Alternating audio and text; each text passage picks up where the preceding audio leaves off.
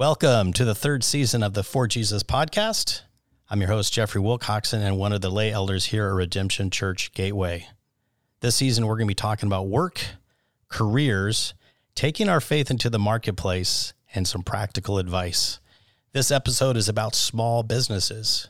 In 2020, the number of small businesses in the United States reached 31.7 million, making up nearly all U.S. businesses. Nearly half of all Americans are employed by small businesses. That means that 58.9 million employees in the United States work for a small business with less than 100 workers. Wow. Today, we're going to talk to two small business owners. I'm excited to be talking today to Kyle Narducci and Josh Wallace. Thank you both for your time. Hey, great to be here. Thanks for having me. Oh, well, Josh, let's get started with you. So a little bit of background. Tell us about your family. Tell us about your business, how long you've been attending Redemption Church Gateway. Sure. Been at Redemption since it was East Valley, and I'm about 20 years older than Kyle, so we'll leave it at that, like mid-40s. I got an 8-year-old Piper who loves everybody, loves God, writes it on the sidewalk every day, and then I got a 15-year-old boy, Miles. He's going to get his driver's permit next month, and then a 17-year-old daughter who's looking at colleges, and they're all pretty involved here. They love youth ministries, amazing kids ministry. So yeah, but Gateway became home about 5 years ago, and it's going to be home for good. I don't see us, unless like Seth pulls a Josh Watt and drags us along or something. But yeah, so as far as business goes, I have a really different kind of story. I was 10th grade is as far as I got. So parents moved us out in the middle of nowhere. They were living in a trailer. There was a chicken coop that was a well house, so they swept it out. That became my bedroom.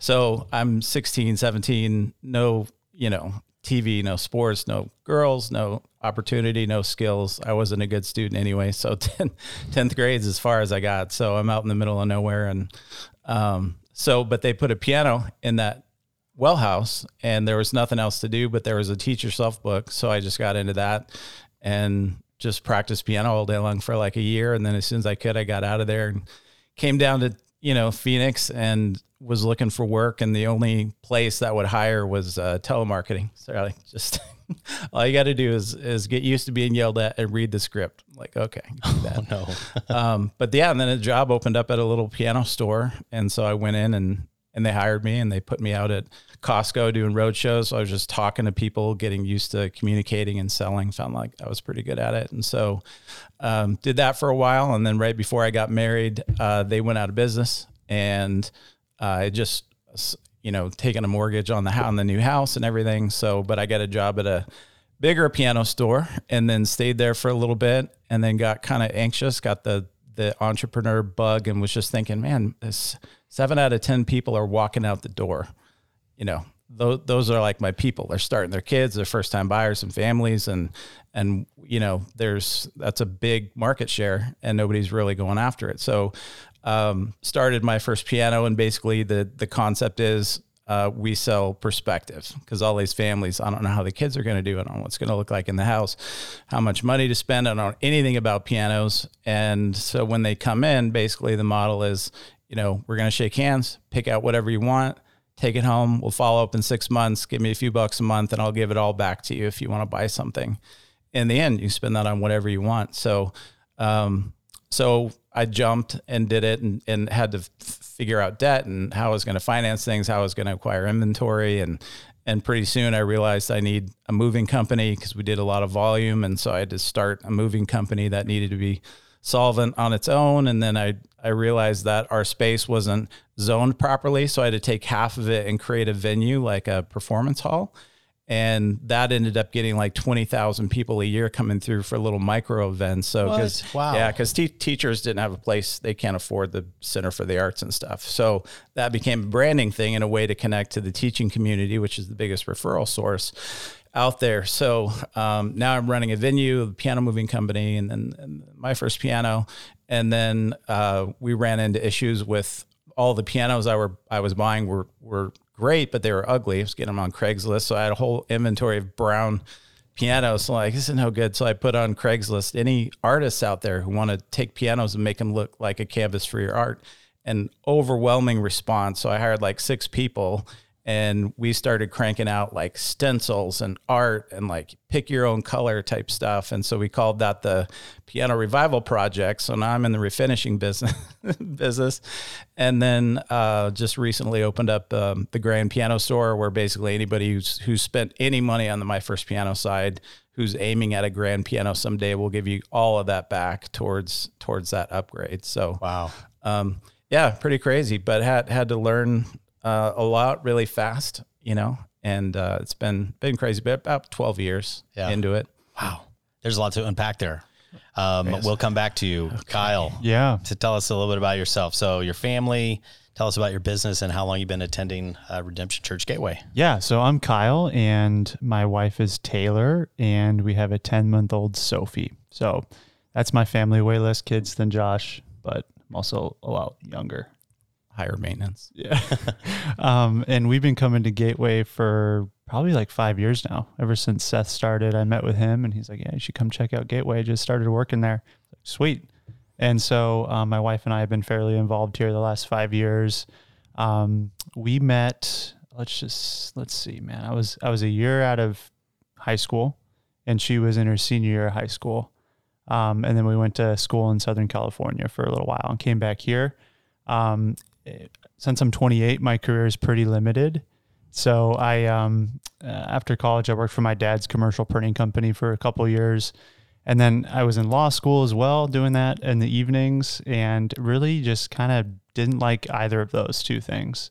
I was doing the commercial printing. I was in a marketing role and working with a lot of older people, older meaning like 50 plus, and nobody else my age around, but I got to learn a ton. And then the law school thing, I wanted to be a public defender, but I didn't like my classmates. And I realized those were the people that I was going to be working with if I continued down that path. And so kind of like in that moment, was just trying to figure out what I wanted to do for my career, and always knew I wanted to start a business of some kind. And a really good friend of mine from high school, and we reconnected after college. He was a product manager at a software company, and he's a developer. He was a developer prior to that as well. And we'd just been hanging out a ton, and his wife was like, hey, like Tyler's really, kind of just down on his career right now. I know you guys have talked about starting a company in the past. Like, you should reach out to him because I think now would be a good time. And so we got together and we're like, well, okay, like we both want to start a company. We're 24 at the time. So like there was no better time. I was married. Tyler was about to be married, no kids or anything like that. So just like very few responsibilities. Lower risk. Yeah, exactly. Yeah. And my wife was in PA school. So I was like, what am I going to do with all this time now? And so we just kind of took an inventory of what we knew how to do. And him being a developer, being sort of just like a generalist sales and marketing guy, we're like, okay, you'll make the websites, because you're a web developer, and I'll try to sell them. And so that's what we did. In June of 2017, we started Motion Tactic, which is the name of our company. And we started out just making websites for basically anybody, and learned a ton along the way. Made a lot of mistakes, but we've also done fairly well the last 4 years. So we have 13 full-time employees, an office in Tempe, and we do marketing for enterprise software companies. So we really niche down. We don't just do like websites for anybody anymore. We do websites and demand gen for large to enterprise software companies. Oh, that's great. Yeah. So, Josh, you said something, you got the entrepreneurial bug. What led you to kind of make that leap? Because that's a pretty big leap for most people. It doesn't matter what age you're at, but to go from I get a paycheck from a company to I'm going to drive my own paycheck, start my own thing, go out, take that risk. Like what led you to go, I can do this, or I want to make this jump? Yeah, I think the first thing that happens is you start thinking that I think I could do this better, or different or cheaper or whatever. And you have ideas and they're exciting, and you start to, have, you just think about it a lot. And, if you think about it enough and like, it just kind of grabs you and you're like, you got to do something about this. So, I I would recommend, firing bullets first before cannonballs. You only have so much powder, so you got to like ping and calibrate, and then, so I pinged for a little while, and then I just took all my powder and just went for it.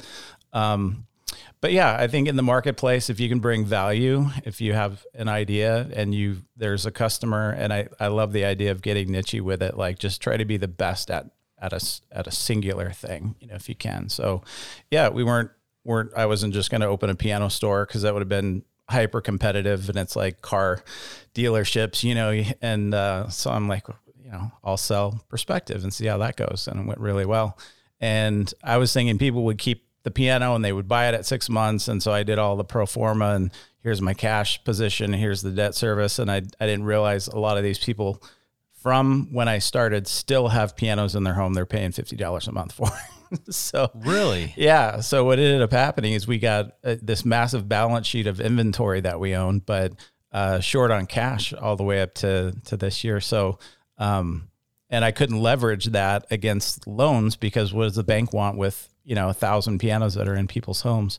So I had to, put my house up as collateral for this and that, and sign away everything. And yeah, that part was very difficult. But, a lot of people have ideas. I talk to guys all the time, think that they want to start a business, and it's just getting those ideas out of the cloud and into some sort of starting point, and going for it. And they it gets hard, and they lose momentum, and then they put those ideas on the shelf. But if you really want it, like anybody who's got a business, like they'll tell you, you have to get after it, and it's going to be very, very hard, and 80% fail. So good luck. Yeah. We did the thing where we kept working our full-time jobs for as long as we could. And then we're doing this on nights and weekends, starting the agency. And we were able to cut the cord pretty quickly. We were pretty fortunate. It took about 2 or 3 months, but that whole time, like honestly, my dad ran the commercial printing company I was working for. So I was sort of like doing stuff on the side during work hours. So I was trying to sell jobs, meeting with people at lunch and stuff. But like there had to be a sustainable cash infusion to allow my business partner, Tyler, to quit his job first. So there was like the thing that we prioritized was having enough of a runway to support him and his salary for a few months. And then once we were able to sell more stuff, bringing me on full time. But yeah, like there's several ways to do it. But it really does come. Monty Williams, the head coach of the Phoenix Suns. I don't know if you guys are Suns fans, but I know you are. We were so close. Yeah. We were really close, unfortunately. But his favorite saying that I love is "Anything you want is on the other side of hard." Ooh, that's good. And it's just like hitting me a lot recently. Yeah. But I think about that, and I think it's so applicable to a lot of areas of life and business. And if you really do want something, it's just going to require more time and more effort put into it. And it's not just going to be. Yeah. And I think the Suns' success, I've been following pretty closely too. And I read, I listen to blogs and stuff, or listen to podcasts. And Chris Paul or Monty Williams says of Chris Paul, he stays unsettled in a healthy way. Yeah. He's never quite okay, no matter what they achieve. And so I added that to my other two things I tell my kids all the time, which is if you're not failing, you're not trying to do big enough things. Yeah. So expect the failure and embrace it, and it's fine as part of the, part of how things go. But if you're not failing, you're not maybe trying to do, big enough things. And then the other one is if you always have it under control, you're not moving fast enough. So those are kind of my three things, along with the Chris Paul quote. But so Josh, were you still working and doing your thing on the side until it got to a certain point, or did you kind of do the planning kind of behind the scenes, still working your day job, and then you just got to a point where like, okay, on this date, I'm going to stop taking this paycheck from this company and I'm going to start my thing? Or were they a little bit like Kyle, you're kind of doing it on the side or at night until you got enough momentum or enough runway? Yeah, I was, I went to school big time. I read every book I could. I took all those highlights, put them to Evernote, took those highlights, try to pull something that was applicable to whatever I was doing. So just tried to learn as much as I could. And then I tested my concept on my other company's customers, like, hey, what if this was an option? And the response was so overwhelming. I'm like, okay, so there's that'll work. And, so I figured out like our database system and how, QuickBooks, I had to learn that. And I had to read about how to hire and fire people and HR and how am I going to do marketing, how much try to do a budget, but there's no historical data on the model that I had started. So, there was a bit of a leap of faith at some point, but prep as much as you can and get as much as you can done before you get that last paycheck. Yeah. I recently read the book by Adam Grant called Originals, and he talks about the guys from Warby Parker who started the really successful eyeglass, e-commerce business, and got their sunglasses. Yeah. Oh, nice, representing. And he talked about that they just didn't just like one day stop their jobs and then just fired up Warby Parker. They all had day jobs, pretty successful day jobs. And they got the side hustle or side kind of project up to a point where then it made sense. So from the outside, it looked like they just had this brilliant idea. They fired it up, started making all this money, and there was like no risk, but they actually took a very conservative approach. It's really interesting because there's so many podcasts and videos and books about being an entrepreneur, starting businesses. So this all leads to a question. What was it inside you that said, I have to take on that risk. I want to be kind of, I want to drive my career, and go work for somebody. Yeah. For me, it was just that I didn't want to work for somebody. Really? Yeah. And, I think for my friend and business partner, Tyler, it was the same thing, but also we felt like we could create an incredible work environment that people would really love. And that we would be able to hire, like our goal from day one was to build an agency that was just greater than what me and Tyler could do. We wanted to hire people, and to a fault. Like we had, I think, 8 employees in the first year and a half or something like that. Wow. Yeah. Like we staffed up really quickly because we wanted to build products that people really loved and that were super high quality. And so that was, for us, that's what it was we didn't want to work for somebody. We wanted to create a really awesome work culture, and we wanted to hire really great people and work alongside them. Mm. What about you, Josh? Yeah. I mean, with my 10th grade education, there weren't a lot of options of, pursuing different careers in different industries. So it was a little bit of desperation, partly looking around at the staff within the company, and they're a pretty large piano dealership, but they're all old industries, old guys, and they just were kind of cranky, and everybody complained about this and that. And I just, the owners were cashing in, they weren't really involved. And so it was partly the culture and the environment, like Kyle said, like, I think I could do create a place that people would want to work for. Like, I want to create a place that if I'm them, I would want to come to this place and be treated this way. Mm-hmm. And, but your confidence is never going to be there in the beginning. You're always going to have to act, you're going to have to act bigger and more successful than you are most of the time. So I think of it like the Bourne Identity, the one with Hawkeye, the only one without Matt Damon in it. But there's a scene where they're breaking into a pharmacy place, and he's like, "We belong here." She's like, "We can't do this." And he's like, "We belong here. We're doctors." So you have to just think in your head, like, I belong here. And people say, "Oh, you're an entrepreneur." It's like, I don't even know what that word means, but I'm trying to start something. But is that the same as, because the other popular phrase is fake it till you make it? Mm-hmm. But is that kind of what you're saying? Or are you saying more of you just need to have confidence and just trust in your abilities and so is it more of a confidence thing, or is it more of a showmanship? You're trying to let everyone, you're trying to portray something that you're bigger than you are. I see Kyle wants to get in on this one, but I'll just say for me, it wasn't, I'm confident you can do this. Even coming into this podcast, I'm like shaky, like I'm nervous. Oh my gosh, I've never been on a podcast. But you do, if you're going to the bank, like you need to act like you really understand how all of this plays out from a number standpoint. If you're hiring somebody, they need to believe that you're the boss and you have a plan and you have answers. And so, you're always, if you're trying to do bigger, better things, you're always going to be finding yourself in places that you haven't been before. And so you have to be okay being uncomfortable with that, but you need to, not be condescending, not patronize people, and not, but you need to act like you belong there. Yeah. Especially when you're first starting. Like, my brand was nothing. There was no business. There was no customer.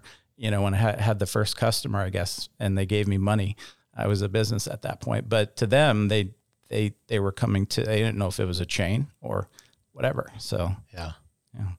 What do you think? No, kind of confidence versus faking it till you make it? Yeah, no, Josh and I we have similar size businesses. The businesses are different, but pretty much everything we go through is the same. Like, we've had several conversations about this. But I think, for me growing up, my parents, I think what created some confidence in me was that my parents brought me to all these events and stuff, like, black tie events, different things, awards shows, because my dad's business has always done fairly well. And so from a very young age, I was just sort of thrown in there. And you have to introduce yourself. You have to learn how to do that. At a nice event, you have to represent your parents well, because you don't want to look like, some imbecile, 10-year-old. And so like that, those are some pivotal moments for me trying to learn how to act the part. And then I think that carried over as well to my role in sales, especially like when you're starting a brand new company and you're trying to create some form of cash flow. And then once you get to the part of like, okay, we have some cash, but we need to level up. We need to go after a new type of clientele. And that's like really where for us, we were pitching this huge job.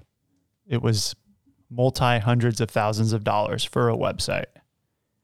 And I think the next cheapest website we had done was like $45,000. And this one was for a much more significant sum of money than that.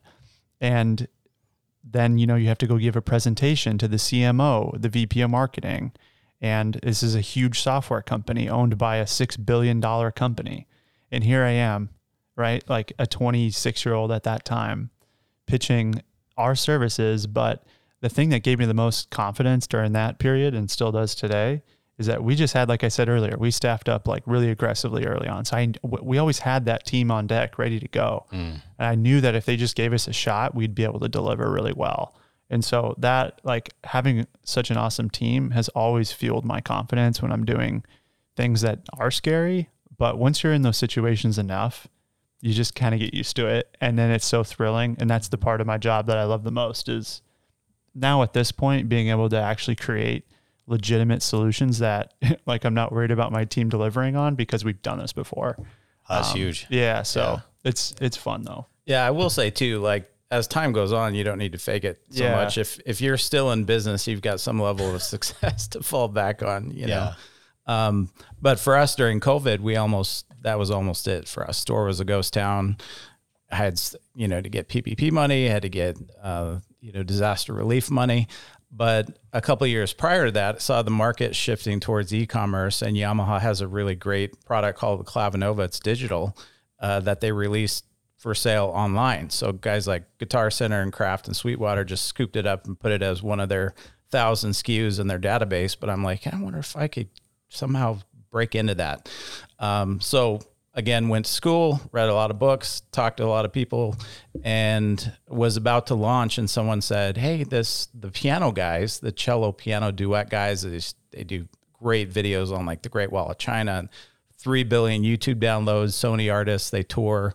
But the founder owned a piano store when they started. And so he's like, you should talk to him. So I did. And he's like, yeah, we're looking for passive income. I'm like, well, I'm looking to brand a brand new, thing. And so I went up and pitched them and basically said, if you give me license me your name, Piano Guys, and you give me some real estate on your website and you do a couple videos, I'll create a company and do everything. And there's your passive income. And they're like, all right. So then the Piano Guys Piano Store launched in January last year, and then COVID hit. So all of a sudden everybody was at home needing a hobby, and their bucket list was piano was on there. They want their kids to, stay smart and stuff. So, and they couldn't go to a store. So they were buying everything from their computer, and all of a sudden we had a hockey stick growth curve, and it just went straight up. And it's been, so we had to learn last year how to scale a company, but now we have cash for the first time. So I'm like, I can afford really good people, not that I didn't have great people before, but it's a lot harder when you, when you can't offer a large salary up front. You still have to attract talent and figure out how to pay them, but now we can. So the Piano Guys Piano Store is the recent addition to the piano store portfolio. Exciting. Yeah. So it's been really cool. Super fun. Cool. Yeah. Well, you beat me to the punch about the pandemic. So I'm sorry. No, that's perfect.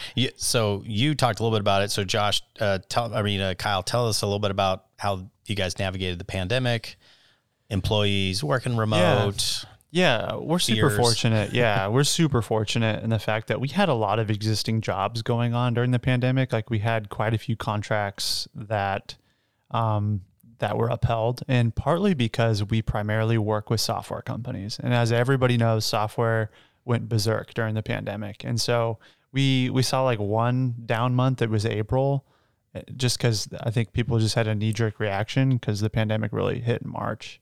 But so for us, we were super fortunate. It didn't affect us a ton, but what we really had to figure out was how to work remote. And because we never had a vision to be a remote company, and it's still something we're figuring out, people, because we went remote, we come back, everyone's back now. A handful want to go just be remote, and it's challenging. I get it. You get sort of used to that lifestyle. We did it for a year, and there's definitely pros. Like I work really well when I'm in a hole or in a box, and can focus on what I need to get done. And I think people working from home just liked that there weren't the distractions that you get at the office. So that part was hard, and we have everybody back now. But, luckily with the pandemic, it's just, we got kind of lucky with the industry that we're in. Yeah. Yeah. So, Josh, did most of your employees go remote during that time? The piano moving business is an essential business. Oh, it is, Jeffrey. I did not know this. You can't move your own piano. You got to. No, I can't. Call somebody. Then they need to be at the phone and with a truck in a parking lot somewhere. So, yeah. So I took that as license to keep everything open and everybody, and but yeah, I don't think I could work remote. I don't think I could manage a team that works remote because just the energy of being together and the accountability and I don't know, having a metric on how you can measure people's productivity when they're not physically there and you can't see them in action, seems really difficult. I don't know that I could do that, but yeah, I mean, for us, like we with the nature of our work, what we care the most about is that the products are up to our standard of quality, done on time, done to our expectations and clients' expectations. But most of like our timelines are long. It's just like a completely, different business than a lot of what you have to deal with. Yours is so much more complex. So how navigating the pandemic, like what area of your leadership style or just managing your business had to grow? It's a great question. I think for me and like our management team at our company, we were really good at communicating with people just sitting next to us and be like, hey, can you do this or that? Like, can you look into this for me? We had to learn how to do that in a completely different format to keep everything going. So we had to completely revamp the way we were managing our projects. We had to revamp the way that we were checking in with people on a daily basis. Pretty much everything that we did in person, because we operated so well in person, we had to figure out how to instill that same level of leadership remote. And I think for us, like growing and flexing those muscles in new ways was challenging. And yeah, I mean, I think that was the big thing for us, was like taking everything that we do really well in person and applying that digitally. And now we're like going back to trying to be better leaders in person because like of that shift that happened. So yeah, I think for us, it was that. Yeah. Josh, what about you in terms of like one thing about running a business or your leadership that had to grow? Or yeah, I think the hardest part when you have staff and you know their families well, and my office manager has been there 10 years, so I know her really well, and you've got, a dozen people, and you're not just looking at your bills and your expenses and your family or whatever. You've got this big work family, and everybody's staring up at you in a crisis, wondering how you're going to take care of them, and it gets pretty lonely out front sometimes if you're in leadership, because you can be vulnerable to a point, but you can't really, again, you have to act like you've got it all together. So I sought out some help from some guys who are pretty successful, and just try to stay calm and tell everybody, if we have to take pay cuts or cut hours or whatever, I'm doing everything I can. I'll play myself last. It's all about you guys. That's the kind of culture we try to produce. But I think, for the first time, I thought we may have to shut down, and all these people are going to have to go find a job, and no one's hiring, and you can't even go out of your house. So just, being an encourager, trying to stay confident, trying to let them know I've got a plan, every week, here's what I'm doing. Here's what's going on with the financing. Here's, I was just watching the news and overconsumed way too much, trying to figure out what the government was doing and what other businesses were doing. And I don't think that that's healthy. I kind of checked out from the news feed this year, and I feel so much better just not having to track with all that stuff. Smart. But, Well, correct me if I'm wrong, but it seemed like you became more transparent and probably really ramped up your communication during that compared to before that. Is that true? Yeah, I think you have to. Your words, every word matters. Your facial expressions matter.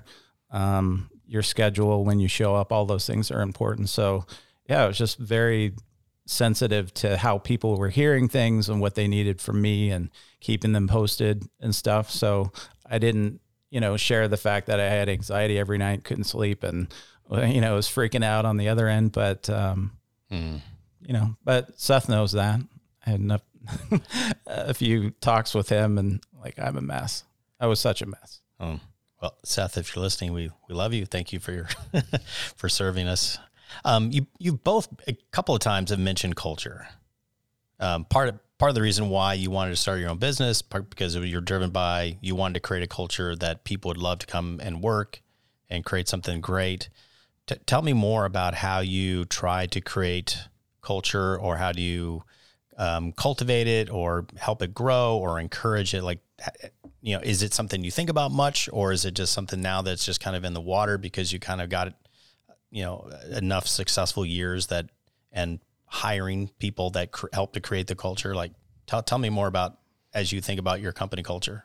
Yeah, I think it's like a two-part thing for me, because I think that it's this word that connotates pictures of foosball, snacks, and sleep pods and stuff like that.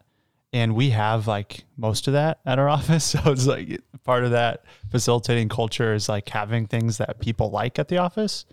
And then the other part is making sure that the work is meaningful, and that there's close collaboration between people, and that ultimately they're working in a place that they can grow their career. So it's making this, because we spend so much time together, make it feel like home, right? Make it the environment. I'm so tired of seeing places with cubicles, and how do you expect productivity and people want to stay with you if you just have a design, your facility design being so poor? That's a thing that we think about a lot, is how do we create an environment that people feel like they can work in? And then on the flip side of that, how are we bringing projects into the shop that we feel like are going to push our company forward and be projects that people could be proud to work on and push their career forward by being a part of that project? And for me, that's the thing that, outside of trying to create solutions for clients, I love seeing our team grow in all these different ways. We're going through a period of that right now. We have a big project we're working on, and we're doing things we've never done before on a pretty high profile project. And it's okay, we can do this. We've done this several times before. And so for me, I just have a deep appreciation for all of our staff who've signed up for this journey, not knowing that they were going to be, complacent in what they knew how to do before they started at Motion Tactics. So I think, for us, it's creating the right type of environment, and then having the work be meaningful. And then also, this is I think, a larger conversation we're having now, but the benefits thing, like, people want time off. People, Really? yeah, it's the weirdest thing. People want time off. People want flexible schedules. People, they want to have decent work-life balance. And as a small business owner, it can be kind of hard to, like, where do you draw the line with that? Because you have finite resources and you need people working, and you can't just like dish out unlimited vacation. But I think for me, the things that I put myself in their shoes, the things that I really like is spending time with my wife and kids. I like being able to go on vacation. I like being able to turn it off sometimes. And so I should be providing the same. I like healthcare, right? Like, I like good healthcare, and I like my teeth clean. And so I should be providing those things that I like for my employees as well. Because it's not just about the bottom line all the time. Yeah. Right. Like, wow. If I want to keep people happy and growing in their careers, because it's super hard to hire right now. Like, it took us 6 months to hire our account manager. It's like, so it's like we need to be doing these things collectively to retain talent and to attract talent. Yeah. Josh, what about you? Culture? I just put myself in their shoes. Like, what kind of place do I want to work at? So everybody coming to, I just had an interview yesterday. It was really good. And just the way I was talking about culture, she was like, boy, I'm working at a church in Tucson. This seems like it's the same thing. Just the underlying principles. Like, I'm like, you're not an employee, you're a person, with other interests. And this may be a stopping point on the way to something else that and so you don't need to consult a manual. We're not going to have reviews. Like, we're really laid back, but we really get after it, and we don't tolerate gossip, and we don't, but just a culture where, my core thing right now that I always think about is just love God, heart, soul, mind, strength, love people. So the definition of love that I'm always going over is, to know and to, which, with your mind, to want with your emotions, and to do with your actions what's in the best interest of another, whether they deserve it or can reciprocate. So if you start there and you just run everything you're doing through that grid, you're going to come out on the other side with a pretty healthy culture. And I have found people coming in, we didn't recognize it for a while, but now the culture is so well defined that if somebody comes in, they're new, they import whatever parts of culture they've been with. And sometimes you can see it and it stinks and it's in the air and it's like, whoa, this might not be the place for you if that's the way you want to do things. And you don't even need to fire people hardly ever, because the culture just spits them out. Yeah. And it's obvious that it's not going to work out, Yeah. We used to hire people on the spot, like, for the first couple of years of being in business. And like, you can do that and get away with it with a few employees, but you can't do that forever. And it was starting to catch up with us. And so part of what I think has made our culture better the last year was we implemented this system called EOS. I'm not sure if have you heard of Traction EOS? I work out there. Yeah. EOS. Yeah. So Jeffrey, you're familiar with it, but it's this whole framework for managing your company, creating goals and achieving them. Rocks. Projects. Yeah. L10s. Yeah, It's got L10s. all this like culty type lingo, but we implemented that in November or October of last year. Who is your implementer? So our director of operations, Jessie, she came from another agency that did EOS really well. And she just kind of like absorbed everything of how they did it and was like, hey guys, like, I could do this here. And so she's our implementer. Nice. And she's fantastic at it. And what agency was she at? she was at this one, I think in Minnesota, called the Socialites. Okay. I'm not super familiar with it, but Yeah. they're successful. They do things very well. But from a culture perspective, like, that was when I was talking about communication, implementing this whole like system really helped because we were transparent about everything except basically how much money me and my business partner make and how much we profit. And that's just, I don't feel comfortable sharing that with employees, but everything else, like people, they don't have to fear and not know where they stand with us. We're extremely clear because we do these quarterly conversations where everybody gets the chance to talk to us about things that are going well and things that aren't going well. We just went through all of our quarterly conversations last week or 2 weeks ago, and now we're just like heads down, getting so much stuff done and making improvements to the company. But everybody feels like they have a voice. And I think because we implemented EOS and Traction, like our company's way more organized. We have a system for hiring, and people are actively contributing towards things that we could be doing better. So that's really helped our culture a ton too. So you've both have mentioned things that I can clearly hear have been shaped by the gospel. So people aren't employees. They're people. They have dignity. This isn't about just the bottom line. This is about furthering people and taking care of them. So tell me more or dive deeper into how when you think about the gospel and kind of the dignity of people and running a business, like how does your faith in Christ like impact you as a business owner, leading people, setting vision? I think for the demographic that's going to get the most out of this podcast, probably like your identity in Christ, child of God, forgiven, Jesus is my friend. I have a mission. I'm living within a bigger God story. That identity needs to stay at the center of everything, because the work thing can become your identity super quick, or it's like, that's where I get my value and meaning. And the same thing with being a dad or a husband. Those are wonderful things to have as part of your identity, but your core identity in Christ manifests itself in these other sort of sub identities, that are secondary. So if you can keep that core, keep the gospel in the center, you're going to wind up, with a better marriage and being a better boss or a better employee or healthier, or whatever it is that your goal is. So, and you're around people 160 hours a week or a month, like a week. Said, Wow. That's a lot. We really drive our people. Yeah. But, staying curious and being empathetic and asking questions and knowing where people are at in their spiritual journey doesn't take very long. So you just look for opportunities, and you ask questions and you listen. And if you disagree, great, because as you're listening, they start to trust you. They're like, he's not here to argue with me. He's listening.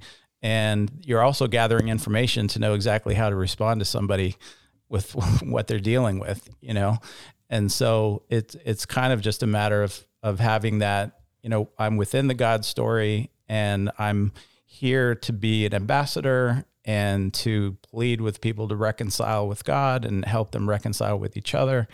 And so that gives you purpose, bigger purpose. And it just affects the way that you treat people and the way you motivations and all that stuff. Yeah, I think you really hit the nail on the head with the identity thing. I think for me, like really up until like a year and a half ago, I was so like consumed by running our company and by being a good business partner, and that essentially like that was all that I could think about all the time.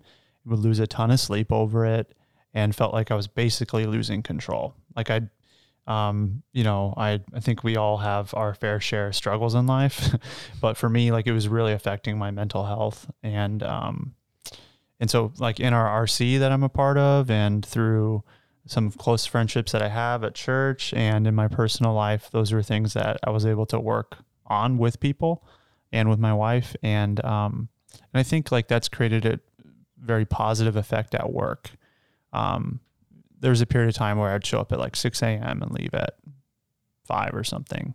And I just felt like I had to be putting in the time for some weird reason.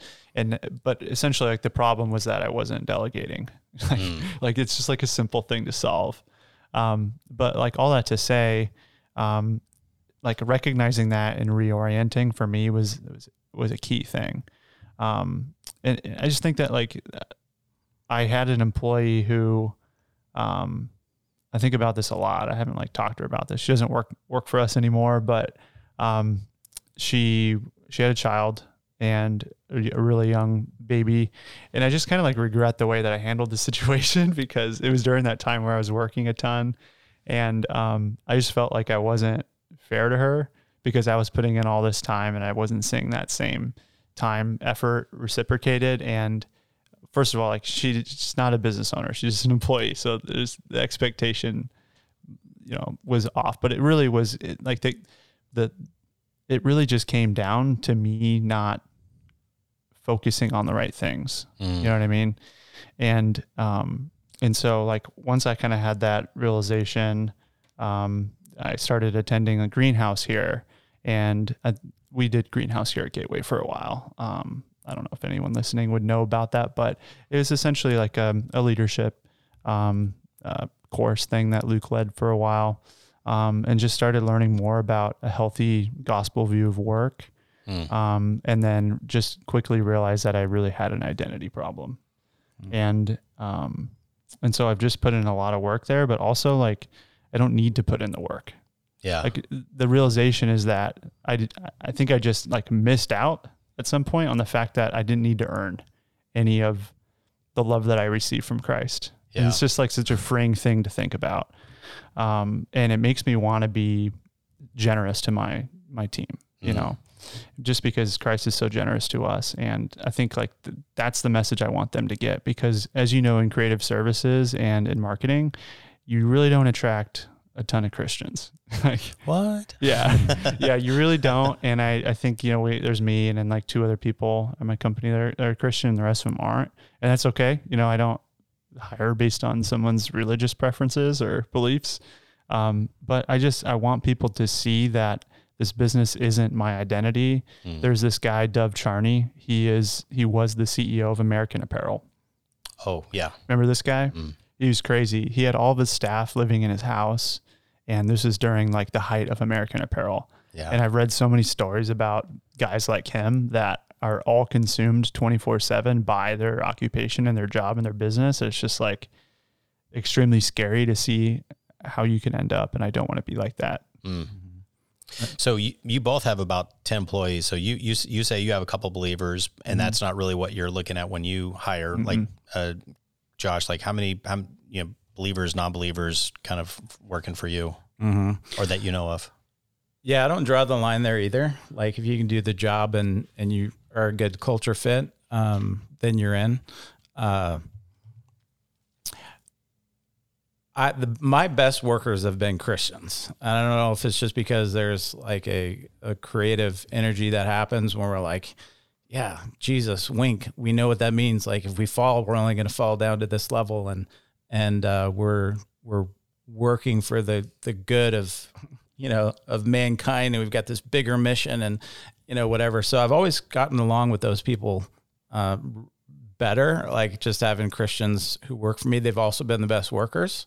Fortunately, they've been consistent with that Christian worldview and the way that they live out at work. But I know where everybody's at spiritually. I know what questions they're wrestling with, and I just wait for opportunities to chime in and not be overtly, where we're going to sit down and I'm going to give you one big gospel message and whatever. But, a year from now, 2 years from now, I drop the word Jesus and they look back over the last 2 years ago. Oh, that makes perfect sense. And that's not what I thought about Christians. And, oh yeah, that is how he treats us and, that kind of thing. But I pray a lot for the staff and pray for the staff I don't have that I'm desperately looking for, who apparently don't want jobs right now because nobody's applying. But I was praying, for the God to open the door, and literally that week, kid walks out of Bounce U, 10 feet to our door, walks in our door, sits down. He plays jazz piano. He's really good. My office manager ran out there like, hey, what are you doing in here? Do you have a job? And he's like, I work next door. And she's like, can you talk to the owner? And so he came back, and he's a great kid, like just super well put together. He was 18. And I'm like, do you want to work here? And he said, yeah. And I go, I've been praying about, someone would open the door, but I didn't realize it would be. And he's like, well, I have to work at Bounce U on Saturday. I'm like, yeah, not anymore. you work here now, but he's kind of questioning. He's super smart. And so can I pick you up and take you to Easter service? And he's like, sure. So we were in the car, talked about Easter stuff because it was in context, and then afterwards, what you think? We went to lunch and stuff like that. So that was an overt effort to share Jesus, but other times it's like, I know you're going through a hard time. Here's $500. not in Jesus' name, but they know Yeah. it's in Jesus' name. Yeah.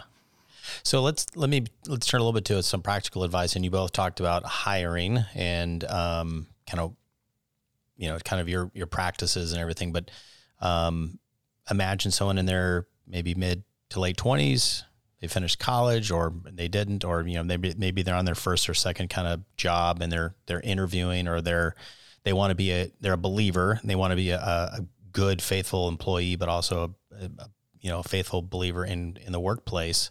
But in terms of like just practical advice, like what advice would you give to that generation in terms of work, being part of a culture, getting after it?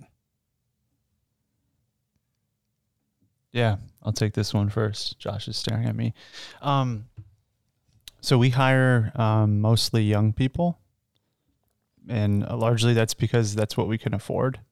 But I think for us, and what I see is that people just need to start somewhere. Like people, if you're interested in marketing, get a marketing internship or a marketing job and put some time in, soak up that time while you're there, work hard. And then if that is truly something that you want to do, then pursue it and become a specialist in it, or move on. Because there's nothing worse than like dragging an employee, on when they're just really not interested in it, especially younger ones. So I'd say like if you have a hunch that you're going to like something, get a job and start doing it 8 hours a day. I think people stay at jobs for like 3 or 4 years on average now. So if you don't like it, like you can get another job. You're going to have you're going to work at like 10 different places. I think on average, there's like 8 to 10 different jobs that people had on average right now. And so, that's the one thing for a younger person looking into getting a job. Just start somewhere, put the time in, figure it out if you like it or not. Most of the time they do end up liking it, and they can go on and use that job as a stepping stone into something greater. Yeah. Josh, what advice would you give to people in their mid to late 20s? There are some common things that I think every employer is looking for. That if you have these things, you're going to be able to go pretty much anywhere and do anything. If you can communicate really well and connect with people well, is huge. Written and verbal, especially with customers, because you're always in front of a customer, on the phone with a customer. So if you could do those things well and you're a learner, like a lifetime learner, you're just, Mark Cuban's best advice is just, go to school, be the expert, know more about it than anybody else. So if you're getting a journalism degree or something, and I don't have one, but I want to do that, I would just show up and say, I'll just work for free for a while. And here's my top 10 journalists. I've been copying their style. Here's my portfolio of things I've written for nobody, but here's what I can do. And you just find out who's doing it really well and copy them. And pretty soon you'll be like, man, I can do this. Not only that, I can take what they've done and build on it, because I'm continually learning and continually growing. So it's amazing how far you can go with simple skills like that if you're putting in the effort and constantly moving, constantly growing. So my daughter wants to go to college. My son doesn't want to go to college, but I give him the same talk no matter what.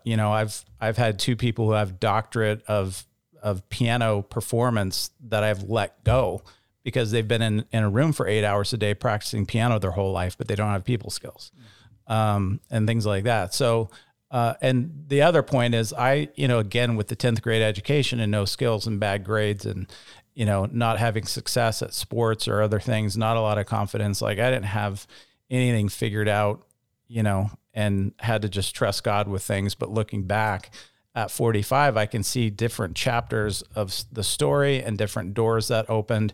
Most of them opened because something got slammed shut in my face pretty hard, and it forces you to get creative and it forces you to work harder and things like that. So, so I'm thankful for the failures and things, but I would say the same thing. If you just need to pay the bills, like find the best job that'll pay you the most, and then figure out where your talent, read a big book on the Enneagram and talk to people and figure out where your passions are, and figure out if the marketplace has any need for whatever your thing is, and then just quietly become an expert on that, and then go ahead and roll it out at some point, or get a different job that pays more because now you have more skills because you're just studying everything and learning and growing.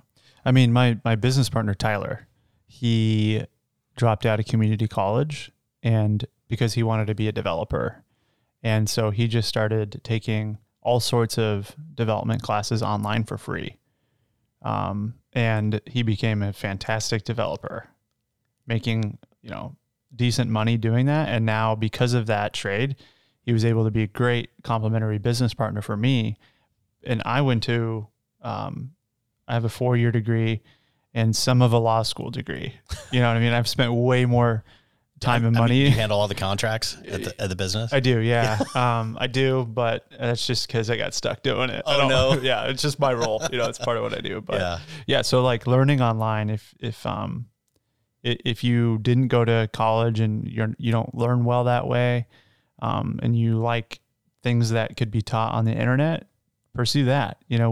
One of our best developer, our lead developer, who is now a partner in a separate business that me and my business partner Tyler just started. He came in the door and worked for free, and that's just because like we didn't need talent. But he's like, hey, like I feel like if I feel like I could be a good developer. I know you don't need any right now. You don't need interns or anything, but if I could just have a desk here and learn from you guys, that would be awesome. Wow. And so he did, and just really grew, and he's a fantastic developer. And now he's a partner in a whole separate business with me and Tyler. So I wouldn't pursue an unpaid internship if you don't have to, because I don't think that's fair. But yeah, like if you really, really want to do something, there's a path. Yeah. I would align yourself with people who know, people in power, people with position, and make those connections, have some relational capital there that could be spent later, and just they rub off, and it's contagious.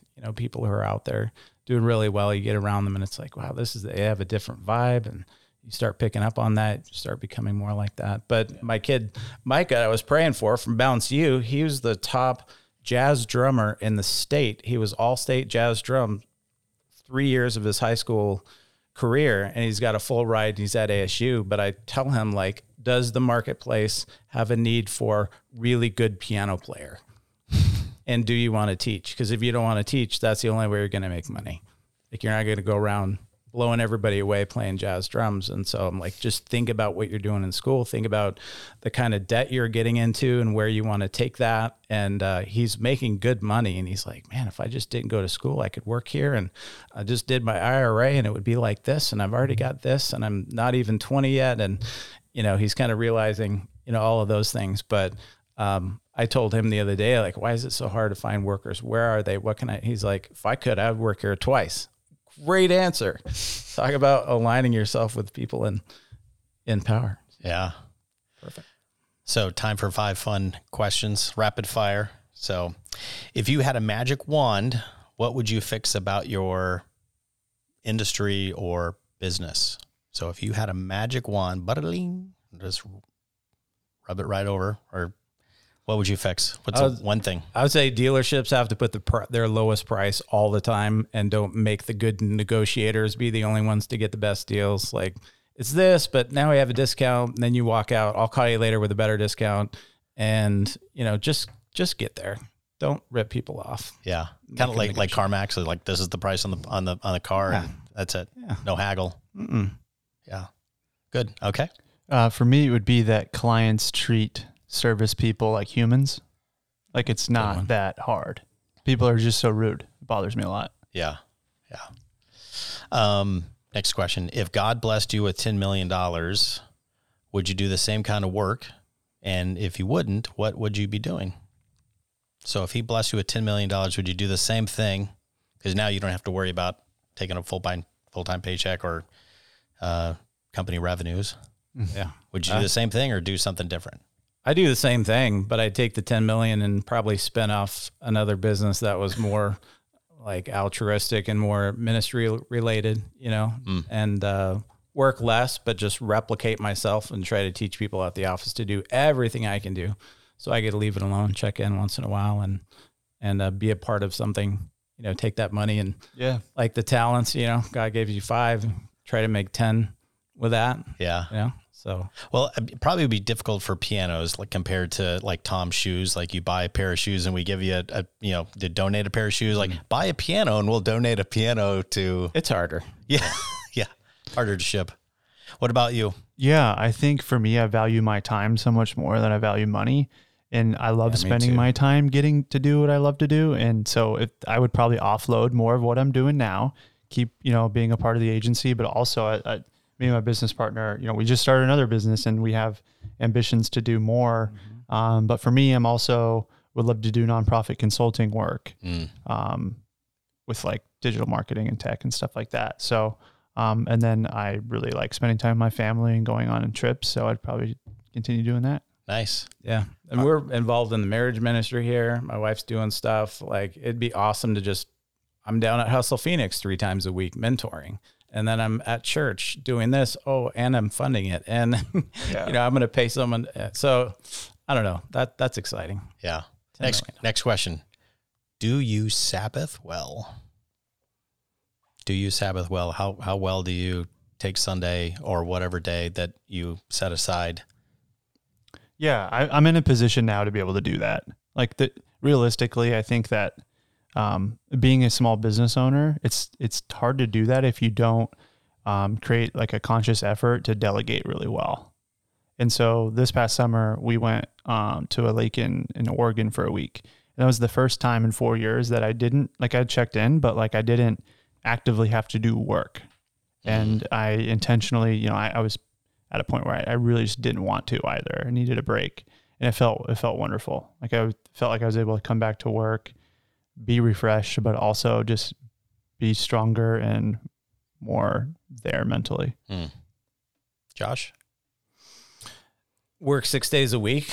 So Sunday we've got the routine, like we come to church, and then my 8-year-old, we do daddy daughter Sunday fun day. And so we do pancakes, and then I come home and usually take a nap because I just work 6 days. And you just ate pancakes. Yeah. I just ate pancakes. Right. And we chill and hang out. But with being a small business owner too, like I really covet my time, and there is a scarcity there, and I do need, so I come in late, I leave early, I take a day off if I feel I need it. If the kids have something going on, like there's a lot of flexibility. Yeah. Right now we're short staffed. So I have 2 cell phones dinging at me, then the chat room, and then 5 email addresses. And, that's what you end up doing. If you own a business, you have to do it because and so, right now it's just that season. So I'm just going after it, but yeah. So when you're both done with your businesses, maybe you've sold them, but you still want to have like some kind of fun retirement job, what would you do? I would keep doing what I'm doing now. Like I don't plan on retiring, but I think the consulting thing is really great. I love that idea of just giving back and giving wisdom to younger folks and trying to keep them from making the same mistakes you did. Yeah, no, for sure. I think for me, I would do consulting probably for free because I love working with businesses and nonprofits. I mean, if I had that 10 million you were talking about, like, and I really like the people, but I love working with people so much and I love seeing other people succeed. So I'd probably do something like that. Nice. All right. Last question. What is the number one quality a person can bring to any work? You both have kind of touched on different qualities and attributes, but what is the one thing like at the very top of Everest? What's the one quality or value a person can bring to any type of work? Oof, man, that's a hard one. I would say, there's character stuff. You don't trust somebody, it's a non-starter. But that's too easy. So I would just say somebody who doesn't like sucking at something and just wants to keep getting better at it, has the work ethic, and you can see them growing in real time.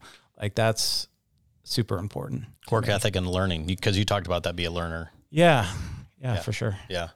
Yeah, I think curiosity and spotting issues and solving them. Like I think in our company, the people that have succeeded the most have been the ones that are like, okay, here's our strategy and what we're trying to do as a business.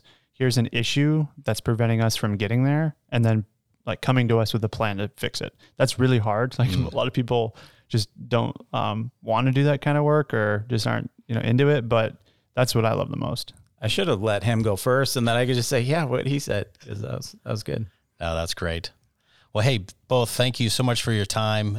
Thank you for your faithfulness to Gateway, your faithfulness to Jesus, and how you bring that faith into your work and your businesses. For everyone who's listening, we love you so much. We hope this podcast has been beneficial and encouraging, and we love you. Yes, one last thing. One last thing. If Kyle or if we said anything that kind of, anybody wants to follow up on, like just reach out to one of the pastors, and you can text me, call me, all hours. Likewise. I love that. Yeah. So totally open for those kind of things. So, that's wonderful. Well, we love everyone, and thank you for listening.